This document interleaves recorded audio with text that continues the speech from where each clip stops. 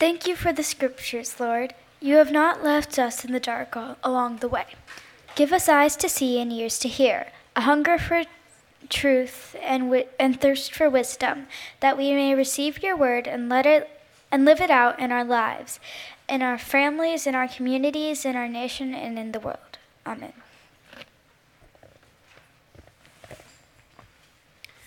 Paying the imperial tax to Caesar. Later they sent some of the Pharisees and Herodians to Jesus to catch him in his words. They came to him and said, "Teacher, we know that you are a man of integrity. You aren't swayed by others because you pay no attention to who they are, but you teach the way of God in accordance with the truth. Is it right to pay the imperial tax to Caesar or not? Should we pay or shouldn't we?" But Jesus knew their hypocrisy. "Why are you trying to trap me?" he asked. "Bring me a denarius and let me look at it." They brought the coin, and he asked them, Whose image is this, and whose inscription?" "Caesar's," they replied. Then Jesus said to them, "Give back to Caesar's what is Caesar's, and to God what is God's." And they were amazed at him.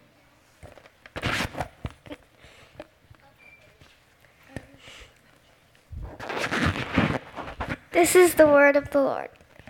Thanks be to God.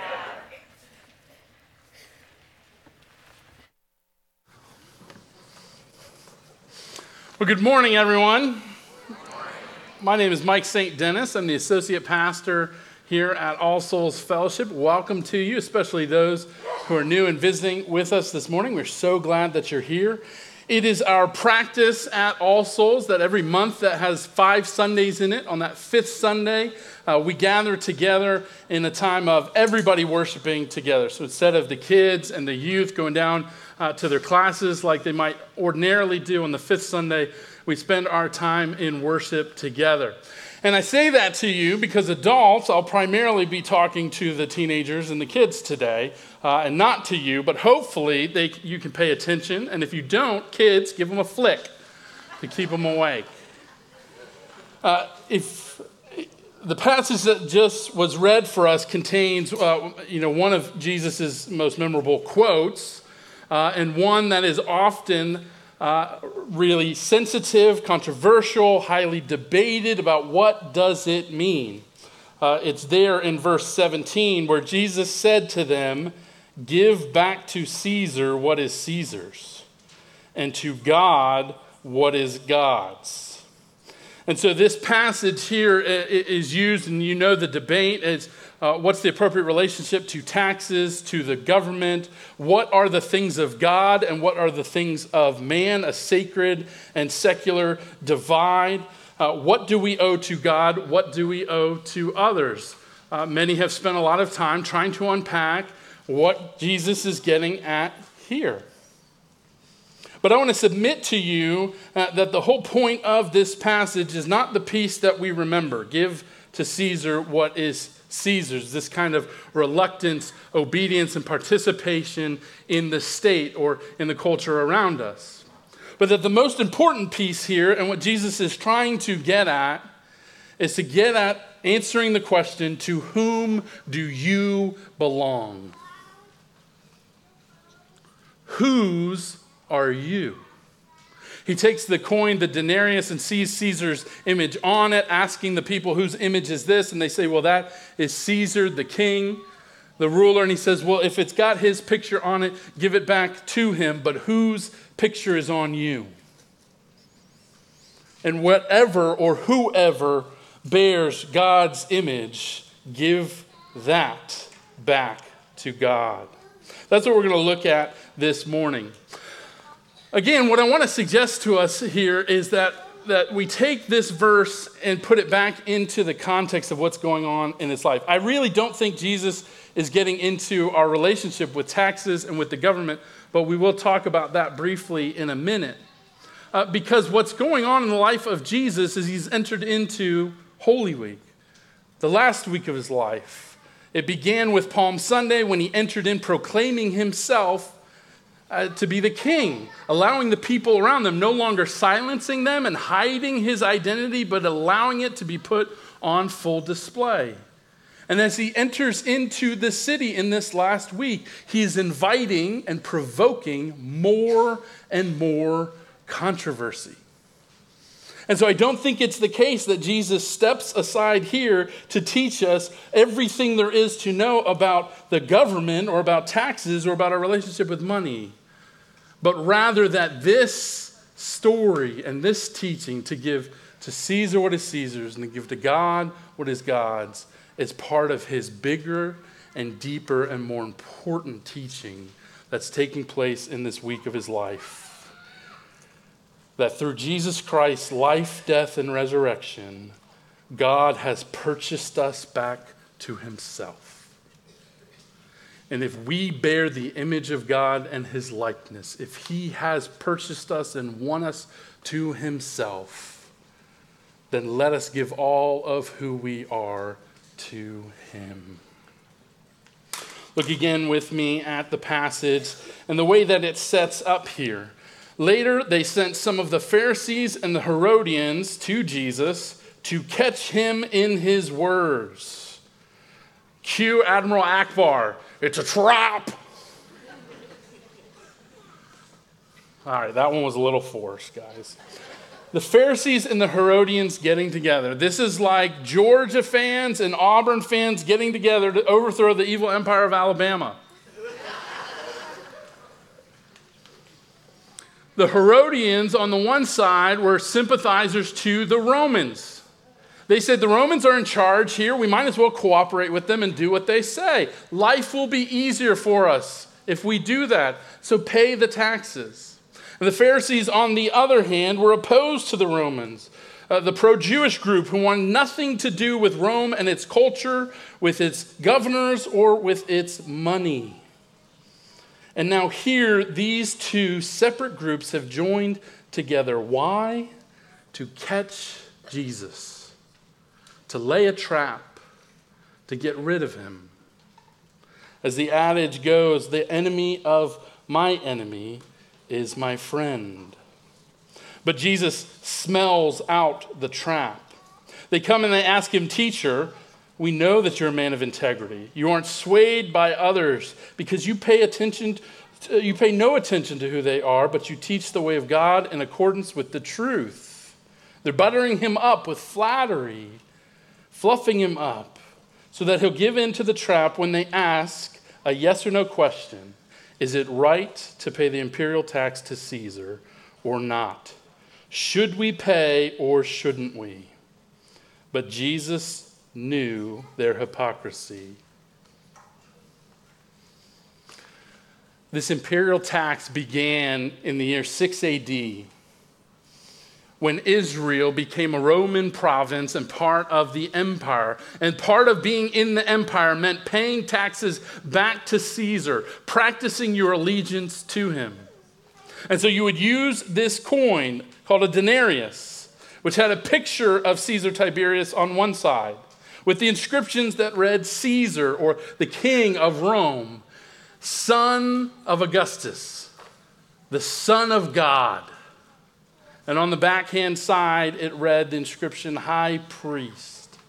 And so a part of Israel coming in under Roman occupation and authority is coming in to proclaim that Caesar is the king, the son of God, and the high priest. And there on that coin, the graven image, an offense to Israel's sensibilities and the violation of the second commandment, calling Caesar the son of God, a violation of the first commandment to have no other gods before them. Israel did not want to pay the tax. In fact, in that year 6 AD, a man from Galilee named Judas brought a band of rebels up to cleanse the temple of the Romans, telling the people, rise up and don't pay the taxes, overthrow the occupiers. And then the occupiers rushed in, squashing this rebellion. And then 5 years before this incident, another rebellion took place as Pilate marched his troops into the city, into Jerusalem, with shields with the same inscriptions and pictures on it, once again proclaiming that Caesar is not just king, but the Son of God. and the high priest, at which time the people in Jerusalem protested, revolted, refused to go about everyday actions. They didn't tend to their farms. They waited until Pilate relented and withdrew. The controversy, the tension over politics and over the promises of God and the religion of Israel is all there. But the question that's posed to Jesus is not one done in good faith. Jesus knows their hypocrisy. They aren't interested in his answer. They're just looking to trap him. What do you do when you come upon a trap? What do you do in our age when we confront our culture and the people around us and everything is being reduced to binary options where nuance and understanding is taken away and it's just choose between two not so great options? How do we respond? Do we give into the trap, into the flattery, into the pundits on TV who promote their side saying, all of the wise and intelligent and thoughtful people, of course, vote this way, make these choices, give their lives to these endeavors? Jesus, smelling the trap, he doesn't take the bait. He doesn't put himself into their binary categories. He doesn't submit himself to their agenda, but has something greater in mind. And Jesus engages the crowd rather than dismissing them. There's great humor in this passage as the people ask him, should we pay with this coin or not? The coin that Jesus says, it not only belongs to Caesar, but comes from his own treasury and his own riches and wealth. This one who proclaims to be king and son of God and high priest, and yet Jesus, who is making the same claims about himself, reaches into his pockets and has not a coin to show. But he draws in, entering into the conflict and engaging in the apparent controversy, to ask questions and to listen and to draw out their own hearts. Looking at them, he says, bring me a denarius and let me look at it. And when they bring the coin, he asks them, whose image is on this and whose inscription? Caesar's, they reply. Then Jesus said to them, give back to Caesar what is Caesar's, but give to God what is God's. And they were amazed.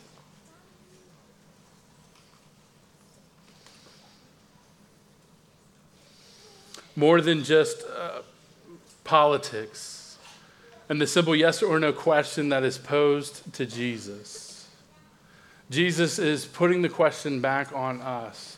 If this coin belongs to Caesar, if his image is on it, of course it belongs to him. But whose image is on you?